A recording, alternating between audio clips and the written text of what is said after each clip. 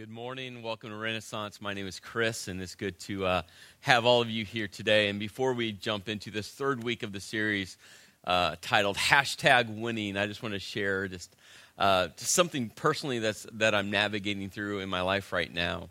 This last week has been just one of those extremely chaotic, emotionally intense weeks. I know all of us have those at moments. Maybe your week was the same as mine, maybe different specifics, but still one of those kind of emotionally chaotic, intense weeks. And Monday, it kind of started off. Monday, our student ministry went to camp.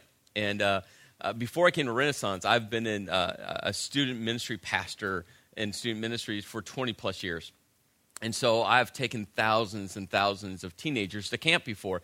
And it's one thing to take other people's teenagers to camp. It's a whole different experience as a dad sending my oldest to student camp. And it was this bizarre emotional experience as I'm watching her get on the bus. I'm like, no, she's my little baby. And now she's my little, very tall baby. Like she's growing up. And so I had that moment Monday as we sent her to camp, and she had an amazing week. And God did some significant things in her life. But it was still one of those moments. So that was Monday. Wednesday, I successfully crossed the 40-year-old line, and so I'm now 40 and a few days. And yes, I did it. I am now an adult. So, I finally matured into that range, so I'm excited for that. My wife asked me, well, how does it feel? I'm like, I feel like I'm a day older. So that's where I am. So that was Wednesday. Also, Monday, when we sent our kid to camp, our oldest daughter to camp, we realized, because my wife and I are extremely wise, we realized that we pawned off our oldest to go to camp. I mean, we encouraged her to go to camp. And then we're like, wow, we're without one kid, so if we got rid of the second child, we could have a week by ourselves. Score. And so we dropped our youngest off at my wife's sister's house, and then we had carved out a few days. And every year we try to get 4 or 5 days together just as a couple, as husband and wife every year. And so we had that set aside for this last week. And on Monday, my dad called, and he wasn't feeling real well, and so he had gone into the doctor's office, and I knew that was happening. And so I got a phone call Monday evening, and he said, hey, I think they have diagnosed that I have hepatitis A. And if you know anything about hepatitis A, it's curable. You just kind of have to get through that process. And so he goes, that's what the doctor said, it's Hep A. And I'm like, okay, that's great. So I went to bed Monday night going, no, it's Hep A. Tuesday, I got a phone call, and he goes, they don't think it's hepatitis A, but they're not sure what it is. And so that we kind of turned a new corner to go, okay, is it more serious? And, I mean, we've all lived through these moments, right? The questions, the wonder, the concern, the lack of control, all of those emotions. And by Thursday, all the results had come back, and he's been diagnosed with pancreatic cancer. And I know many of you have either personally navigated through this or maybe walked beside, a loved one through this. And it's those moments that just your whole world shifts a little bit. And, the downside is obvious, but there's a lot of upsides right now. And one of the upsides is they think that they've caught it very early on. And if you know anything about, cancer in general, but especially pancreatic cancer, that the earlier they catch it, the better. And so they think they've caught it really early on. That's an upside. Another upside is, we've just had some people rally around with us. And through some people, we were able to get him into Sloan Medical Center in the city, which is one of the top cancer hospitals in the nation. And it was just a huge blessing. Friday Thursday we started making phone calls. By Friday, they had a confirmed appointment. And, I tell you, for us, being a quick 30-minute drive or 2-hour drive, depending on into the city, it's a huge blessing, and we're so thankful, so blessed that we had some people that just stood up and said, okay, we're going to do whatever we can to get your dad the best medical care. And I tell you, that's a huge blessing as well. And what I ask for you guys for is a couple things. One is just pray. My dad's name is Lauren, And if you forget that, that's okay. God knows his name, so God's smart like that. And pray for him. And, pray specifically that he'll be healed. But, man, we all know cancer is one of those things, right?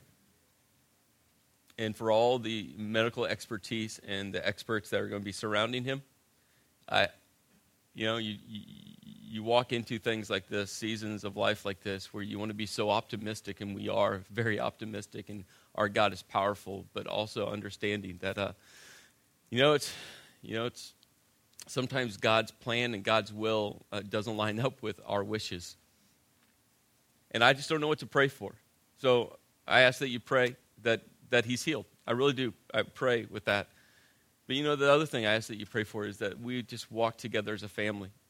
And that even in the moments where our faith shakes and our faith rumbles and our faith seems thin, that we'll just lean into God's strength. And my dad is an amazing man of God. And I am who I am today. As a husband, as a father, as a pastor, because of my dad. Not just because of the words that he has spoken over the years, but the life that he has lived.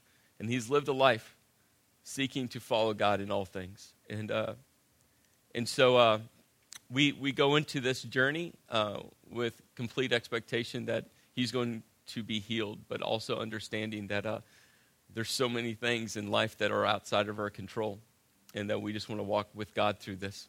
And so just pray for God's peace. My dad and mom have had up days the last 3 or 4 days, and they've had some difficult moments, and which you can all expect. And so I ask that you pray for them in this journey. And also pray for me that maybe I can get through a message today in a coherent thought process. And so no expectations that I will, but we'll see what happens. So let's pray, and I'll take that awkward turn into a message. Lord, I thank you, and I thank you for our church family, and the encouragement has been overwhelming, and the support already has been overwhelming, and so many blessings as you've brought people into our lives that have walked through this path, people that know what we're going to be navigating through because they have walked in these footsteps, to know that I know there's probably people here right now who are walking through it. And Lord, I pray for my dad. Specifically that he will be healed. But Lord, even more than that, that his faith, that our faith will just be strengthened as we walk with you through this journey. That even in the moments where our faith shakes and our faith rumbles and feels like we can't go on, that, Lord, we will just continue to lean into you. That we'll look to you. Pray for my mom. What a strong woman she is. And, Lord, just give her strength and peace as well. For my sister, for myself. But, Lord, I'm so thankful that I'm a part of a church that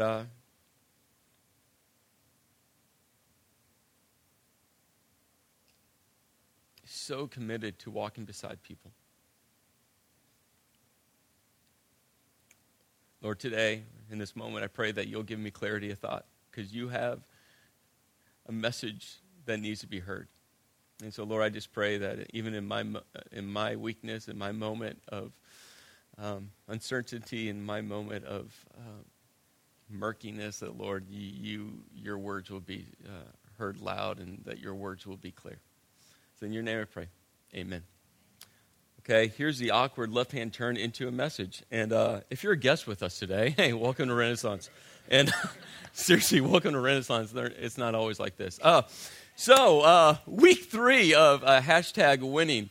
And I really worked on the last couple of days, how do I turn out of that moment into this thought? And there's just no way to turn from that moment into that thought. So we are in week 3 of what's called the Beatitudes.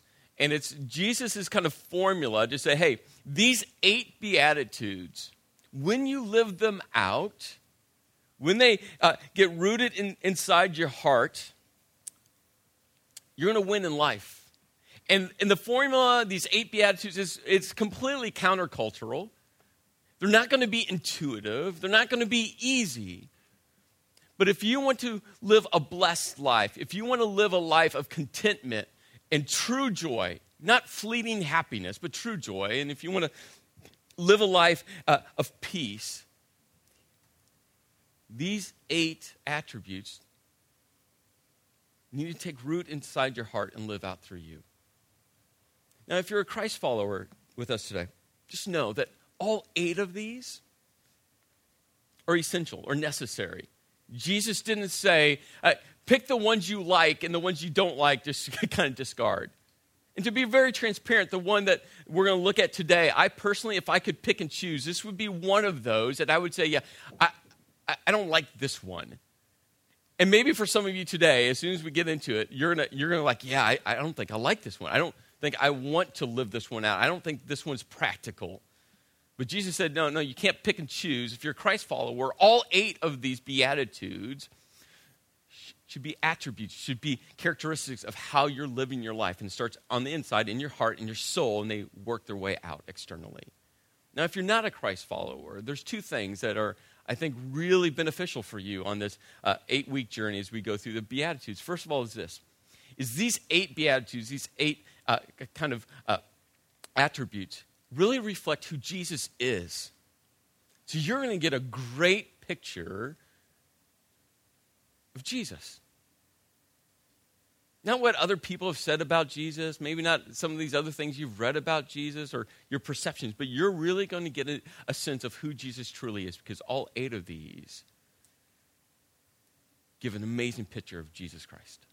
And the second thing is this. If you're like me, you've probably encountered other Christians, other Christ followers, and maybe you've encountered some that have left kind of a bad taste in your mouth. And maybe you've even thought, if that's what Christianity is all about, if that person reflects Christianity, I don't want anything to do with it. Have you had an experience like that? And in this series, you're going to get to hear from Jesus what Jesus says Christ followers should look like, how they should live their life, understanding that we're all human, we're all imperfect. But this is how Christ followers should live their life. And so we're in the third one this week. If you missed the previous 2 weeks, you can jump online and listen to those or watch those. I'd encourage you to do those. But we're going to just jump into this one, and right away, I'm sure you're going to feel a little tension, because this is what Jesus said. Blessed are the meek. Now, I don't know for you, but when that word meek, I mean, could you imagine someone walking up to you and them saying to you, wow, you are so meek. Well, right, just that word, you're like, who wants to be meek? Like, that's not an attribute that you want to aspire to. It's like, wow, yay, they called me meek. You don't, if you have kids, you don't like, hey, kids, I hope that, when you go out on that soccer field, you're just going to be meek, right? For me, when I hear the word meek, the first word that comes to my mind is the word weak, right? It'd be like Jesus says, blessed are the weak. The weak? Who wants to be weak? Who wants to be that person? I go to the gym, and when I go in the gym, I've set the bar low. The high bar is, it's like I'm not walking in there to be the strongest guy in the gym. And it's not possible, because there's guys in the gym, and their biceps are like the size of my leg. And, I just said, I'm never going to be that guy. I think my wife's a little disappointed, but I'm just never going to be that guy. But I don't want to be the weakest guy. I don't know if you've ever thought, maybe these are just bad thoughts in my mind, but I walk in the gym and I walk past someone, and I'm like, really, buddy, put a few more pounds on that bar. You can do it, right? Like, I don't want to be that person sitting there on the bench press, and someone's like, really, add 5 pounds. Right? You don't want to be the weakest person. In whatever you do in your job, or if you're in school, or whatever you do throughout your week, you don't want to be the weak person. You don't want to be the weak link on the team. You don't want to be the person someone's talking about going, man, really, do we have to have him? Do we really have to have her? I don't want to call him. I don't want to ask her. I don't want that person. You don't want to be the weak person. Other words for meek include some of these: timid, gentle, humble, tame, mild, unambitious, docile, spiritless, broken, and my favorite, wimpish. Can you imagine reading that in the Bible? Blessed are the wimpish. Right? Yeah. It's like, yes, thank you, Jesus. I now feel motivated, to aspire to that level. If you work in finance, can you be meek? If you run a company or division, can you be meek? If you interact with the PTO at your kid's school, can you be meek? Driving from 10 lanes down to the only 2 lanes open, going through the Lincoln Tunnel, can you be meek? As buses are crushing in on you and that one car won't let you over and you're just sitting there going, I don't know what to do. Can you be meek? Can you be meek? Going Christmas shopping, and by the way, 163 days until Christmas. Seriously. So you have 162 days to shop. Can you be meek? You think about this. Blessed are the meek. So what is meek? I found this in Merriam-Webster's dictionary. They had this line. They said, like most other things, meekness is best practiced in moderation. Isn't that great? I'm like, okay. That doesn't help me as much. And what's interesting is Jesus said, blessed are the meek. Not blessed are those who are considering maybe trying out to possibly become meek, or blessed are those who have practiced meekness to a percentage of their daily life, or blessed are those that might one day think about being meek. He said, blessed are the meek. So what does meek mean? What does it mean to literally mean to be meek? Because I don't think it's weak. So I started studying and researching. I came across one theologian, and he wrote this: the Greek word for meek is the most difficult word in the New Testament to translate. I'm like, great. And no wonder I have so many questions. And maybe you've read the Beatitudes before, and you've like, what does meek mean?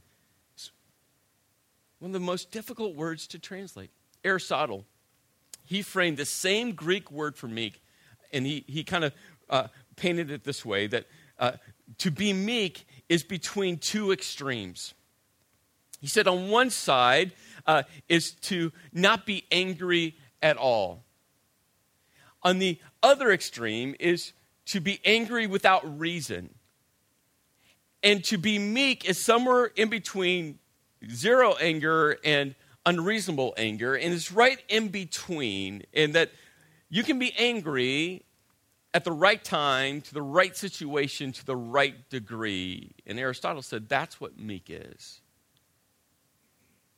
As you read further about what this Greek word for meek means, you find out that there's a component that is humility. It's a component of being meek, but it's not just, meekness isn't just being humble. Gentleness is another component of being meek, but again, it's just a component. It's just one piece of being meek. But there's this whole other idea of this controlled strength. And I think that's what Aristotle was trying to get at, is there's these extremes, and meekness comes down into the middle. He framed it with anger, how you respond to a situation, but there's this control where, yeah, you can be angry, but yet at the right time, the right place, to the right degree, there's this controlled strength that comes to this idea of being meek. Go back to week 1 of the Beatitudes. The first one was blessed are the poor in spirit. And the whole idea is truly understanding who God is. And when you understand who God is, and that God is sovereign, and God is all-powerful, and God is holy, and when we understand we're not, we understand, and we put God number 1, and we become number 2. That's poor in spirit. Saying, okay, God, I want to control, but you're in control. And God, I want to have all the power, but no, you're God. You're sovereign. God, I think I have the best plan, but no, God, you're God, and your plans are always perfect. It's reorientating your whole life to look at God and putting God number one. The next week, we looked at blessed are those who mourn, because when you start looking at God, and when you start putting God number one, when you start walking behind God, not in front of God, you start looking at God's holiness. And when you start looking at God's holiness, you start to realize the darkness of our hearts. That's what it means that blessed are those who mourn. When they view God and realize, not as we compare our lives to other people, we're good at that. It's like, at least I'm not like that person. At least I don't talk like that person. At least my actions aren't like that person. God's like, no, don't look at other people. God says, look at me. And when we look at God, then we start to really realize the darkness of our hearts. Blessed are those who mourn. And those two Beatitudes are very internal. But when it comes to blessed are the meek, it starts internally. But this is the one that goes from being inside of you and it comes out externally. It's how we respond to people. It's how we interact with people. There's a story in the Old Testament that I think paints this amazing picture of what it means to be meek. Because remember, meekness is gentleness, yes, it's a component, and it is humility, yes, it's a component, but yet there's this idea of this restraint, this controlled strength with how you interact with people. God had tapped David on the shoulder to be the next king. But God said, David, you're going to be king, but not yet, which is a horrible waiting period, right? I mean, you can be king, which means all the power, the best food, the best accommodations. I mean, you're king. And God said, you will be king, David, but not yet. And so David was in this holding pattern. And while he was in this holding pattern, King Saul finds out that David's going to be the next king. And if you're King Saul, and you found out that someone else was going to take your throne, you'd probably be a little perturbed. So King Saul went out to kill David. Because Saul thought, hey, if I get rid of David, then I can be king longer. So King Saul gathers his army. He goes after David. David runs, because he's smart like that. He runs with a small group of men. And we come to this point in the story where David is hiding in the cave because King Saul and his entire army were down kind of in this valley. They didn't know where David was, but they thought he was maybe around in that region. And so David's literally in this cave hiding, and he can see Saul and all of his armies in the valley below. And one day, Saul had to do something that all of us have to do multiple times a day. He had to go to the bathroom. Seriously, it's in the Bible. And so Saul goes up into this cave to do his business. And he takes his sword off and he takes his robe off. He grabs a newspaper. I mean, he's in his moment. And he's doing his business. And in that cave, David was further back in the dark. Think about this moment. I mean, awkward for Saul if he knew what was going to happen. But think about this moment. David's in the cave with his sword. I can imagine his hands on the sword. And David's thinking to himself, right now, I could cut off the king's head and become king. I mean, David, he's been on the run. He's been fearing for his life. He's been eating scraps of food. He's been sleeping in cold, hard caves. And he's thinking to himself, by tonight, I can sleep in the king's bed. I can eat a king's feast.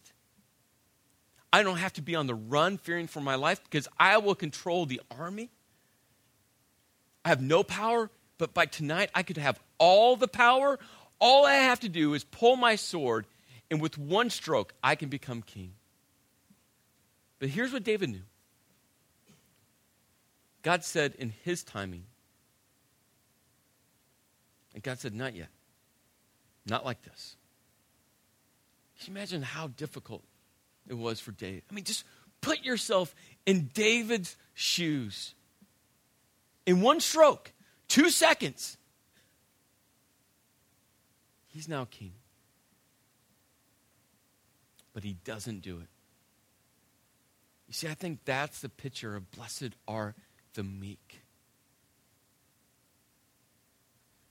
It's this whole idea of controlled strength, this whole idea of restraining your natural, human, sinful reactions to people and saying, no, I'm not going to. I want to, but I shouldn't. See, I think in that moment, David showed meekness. And it takes so much strength to show meekness. It takes so much strength to be meek. Well, the first part of this is probably challenging enough. But the second part that I think is even more challenging. When Jesus said this, blessed are the meek, for they will inherit the earth. Now, we have to go back 2,000 years. Jesus is sitting on this mountainside talking to a Jewish audience. And not only is Jesus talking to this Jewish audience, but they're sitting in the middle of a Roman occupied and controlled territory.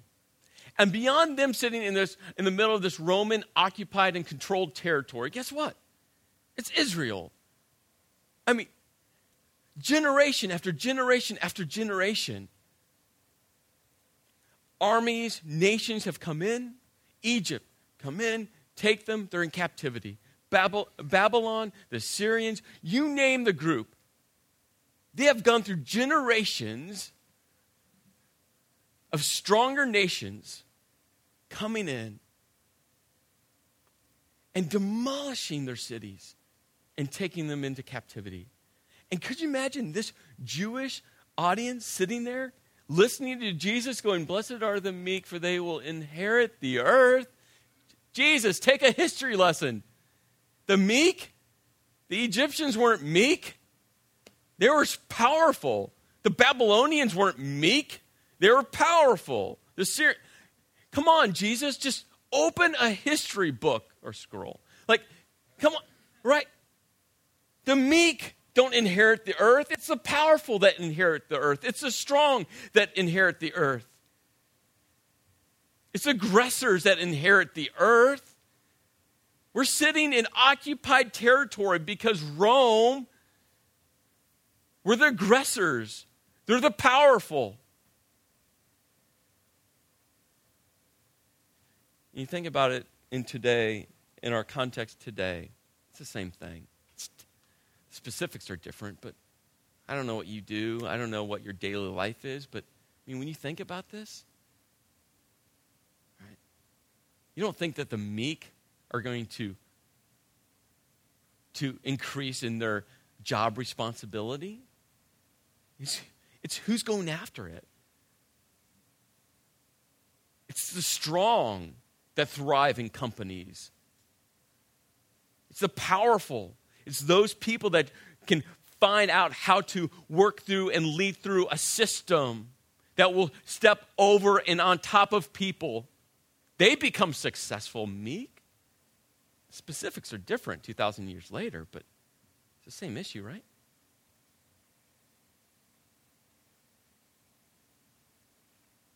So what's Jesus trying to say? Blessed are the meek, for they will inherit the earth. So we go back to this whole essential part of this entire series, the Beatitudes. Blessed are. Jesus is saying, for you to experience joy, true joy, not fleeting happiness, true joy. For you to experience true contentment here on this earth, these are the things to live out. And I think Jesus gets right into this in this moment found in Matthew chapter 16. I think he's going to explain what it means to inherit the earth. Jesus started talking about later in his ministry journey about that his life was going to come to an end, that he was going to die. And think about just the friction within, especially the apostles, that group of guys that Jesus kind of handpicked to be his closest followers. Because they all thought that Jesus had come to be this earthly king, to raise up an army to go against Rome. And then Jesus starts talking about dying. Can you imagine just being one of the 12 apostles going, wait, you're going to be kings? No, you can't die. That's not how the story ends, Jesus. The story ends with you being on the throne and us conquering Rome. Like, the story doesn't end with you dying. And so Jesus starts talking about this more. And one day, Peter literally pulls Jesus aside and says, no, Jesus, you're not going to die. And Jesus is like, yeah, I'm going to die. And Peter's like, no, you're not. I'm not going to allow it to happen. Could you imagine that moment? And Jesus is like, Peter, it's outside of your control. No, really, Jesus, I'm not going to. I'm going to die. No, right? It's back and forth. And then Jesus said this: what good will it be for someone to gain the whole world, yet forfeit their soul? Or what can anyone give in exchange for their soul?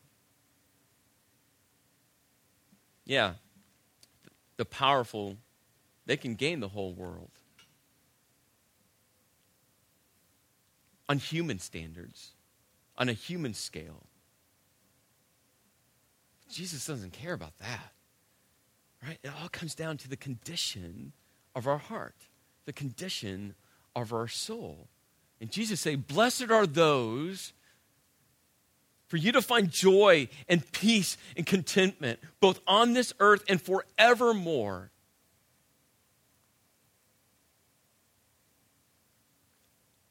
It's about how you interact with people. And yes, maybe you won't gain everything that you think you should gain on this earth, but you're going to gain so much more because of the condition of your heart. There's these two images of Jesus in the Bible. And one's found in John chapter 10. And it's this powerful image of Jesus as the good shepherd. And Jesus is talking about himself, and Jesus is saying that, I am the good shepherd, and I know the sheep, and the sheep know me, and that I know the Father, and the Father knows me, and that I'm going to lay down my life for my sheep. It's this powerful picture, and I think it's one of those extremes when we go back to Aristotle, and Aristotle saying there's two extremes, and I think on one side of this extreme is Jesus as a good shepherd. And over the last couple thousand years, artists have painted and sculpted this image of Jesus as the good shepherd. The earliest painting we have of this is dated back to the mid-3rd century. And it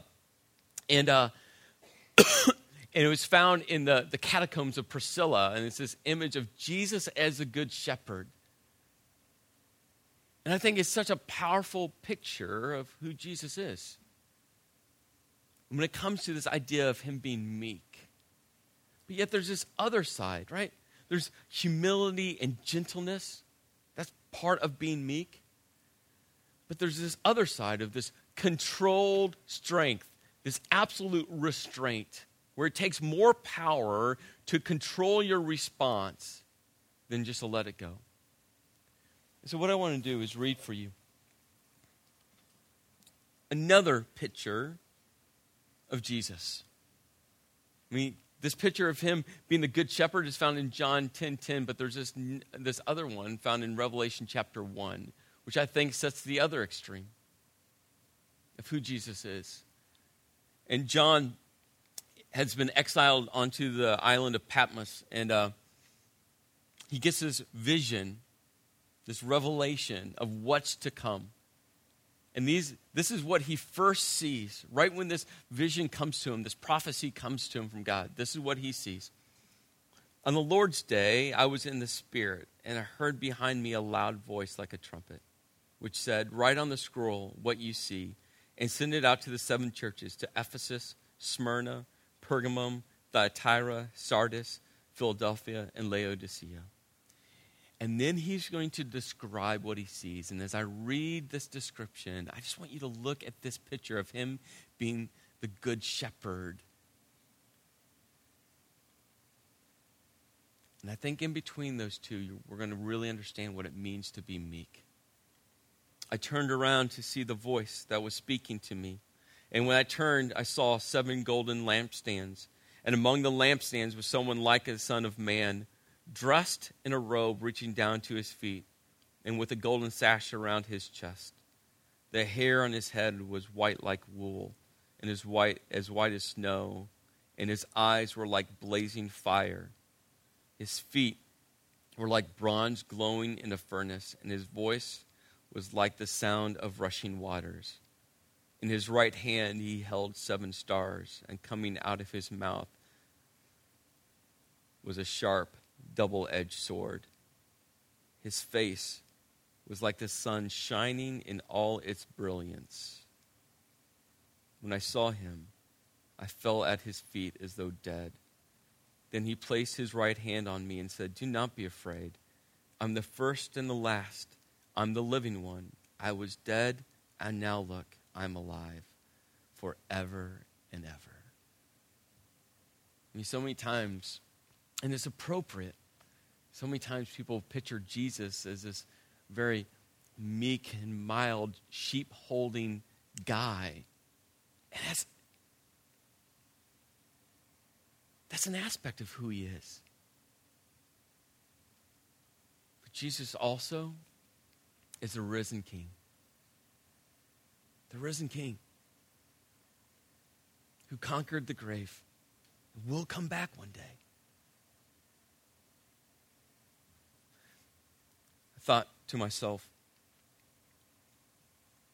blessed are the meek. But how do we live that out? How do we show controlled strength? This idea of restraining how we interact with people. Because remember, meekness starts in the heart, but it comes out externally. And it's how we interact with each other. And what does this look like? Or how do we daily, kind of focus on being meek? And so I wrote a couple quick thoughts that I want to share with you in closing. This is how I'm discovering to be meek. And this list could be so much longer. The first word I wrote down, I wrote this really big. I wrote the word pause. That what I have found, that when I've come into situations, leadership situations or marriage interactions or father-child interactions, you name the interaction, when I found myself coming into a situation and I feel myself wanting to respond without restraint. You know those moments? That email you want to fire back, that comment that you just want to fly. I mean, it would feel so good to say. In those moments when you push pause, and the second part is as important as the pushing pause. When you push pause and simply say, "God, how should I respond?" When you do this, you're going to feel this incredible tension. I'm just going to tell you, you're going to feel the tension. Maybe you've tried this before. Because when you push pause and you invite God into that moment, however you want to respond in that moment, when you invite God in and say, "God, how should I respond?" I mean, I think about David in that cave with a hand on his sword going, I want to. And God's like, not yet, not yet. Can you imagine that tension? But God, I could eat like a king tonight. Not yet, not yet. When you push pause and you invite God in, "God, how should I respond to this email? How should I respond in this leadership situation? How should I respond in this conversation? How should I?" You're going to feel this tension from what you want to do and what God's telling you to do.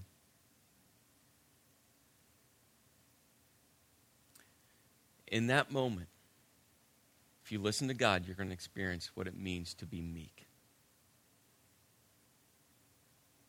One of the most powerful things you can do in marriage, in dating, as a parent, in leadership, in relationships, is when you feel like you want to respond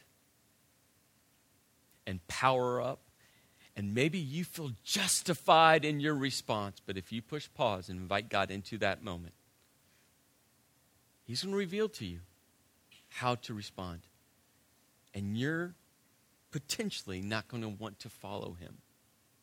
That's where the tension comes. But God, I want to. God's going to say, no, don't. But God, I'm justified. No, yeah, you might be, but don't. Blessed are the meek. Show restraint. Which leads to the second thing I wrote down. I wrote the word forgive. Because there's going to be moments where if you push pause and you feel that, And definitely if you don't push pause and you just go with your human response, when you don't show controlled strength, you're going to hurt someone.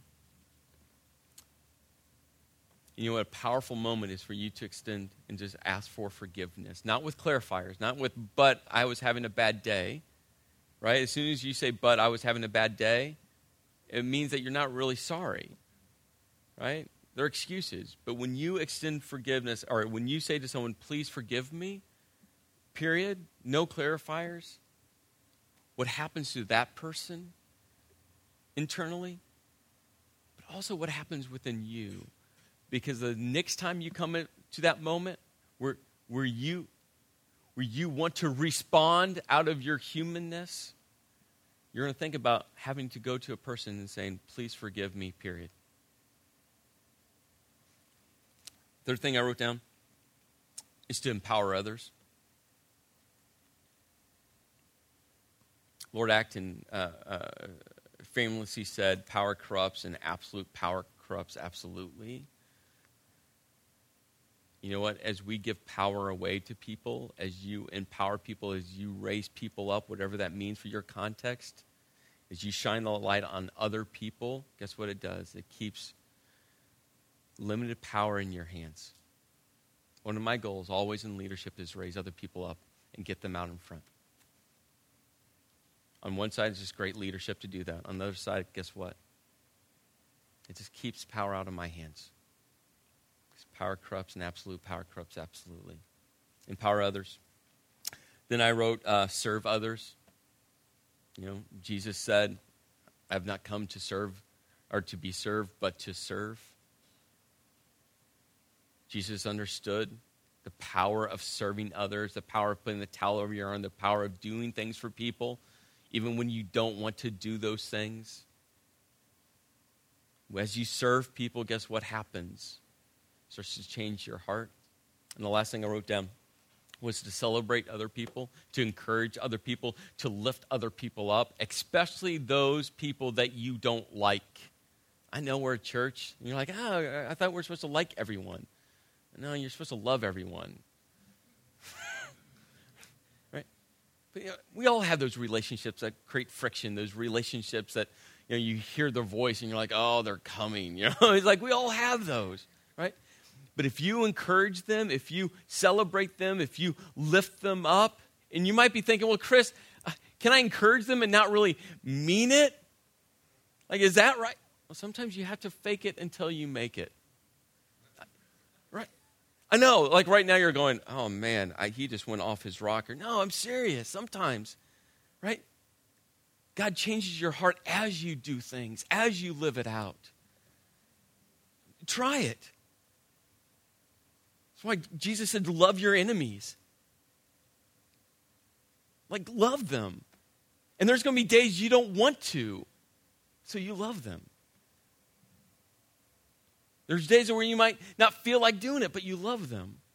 And as you love them, guess what happens to your heart? It starts to change. It cannot not change.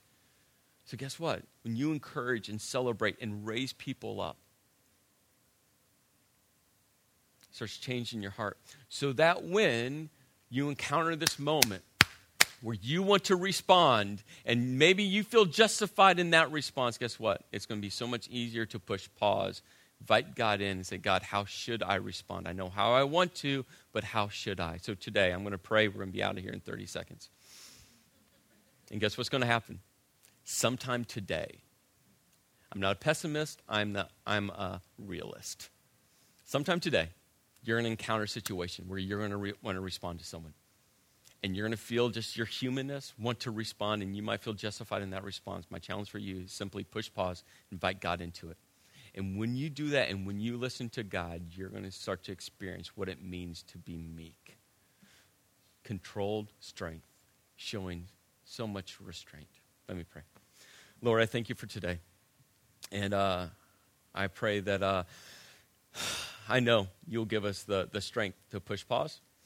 Lord, I pray that we just follow you in that moment. Follow you in that moment. In your name I pray. Amen. God bless. Have an amazing week.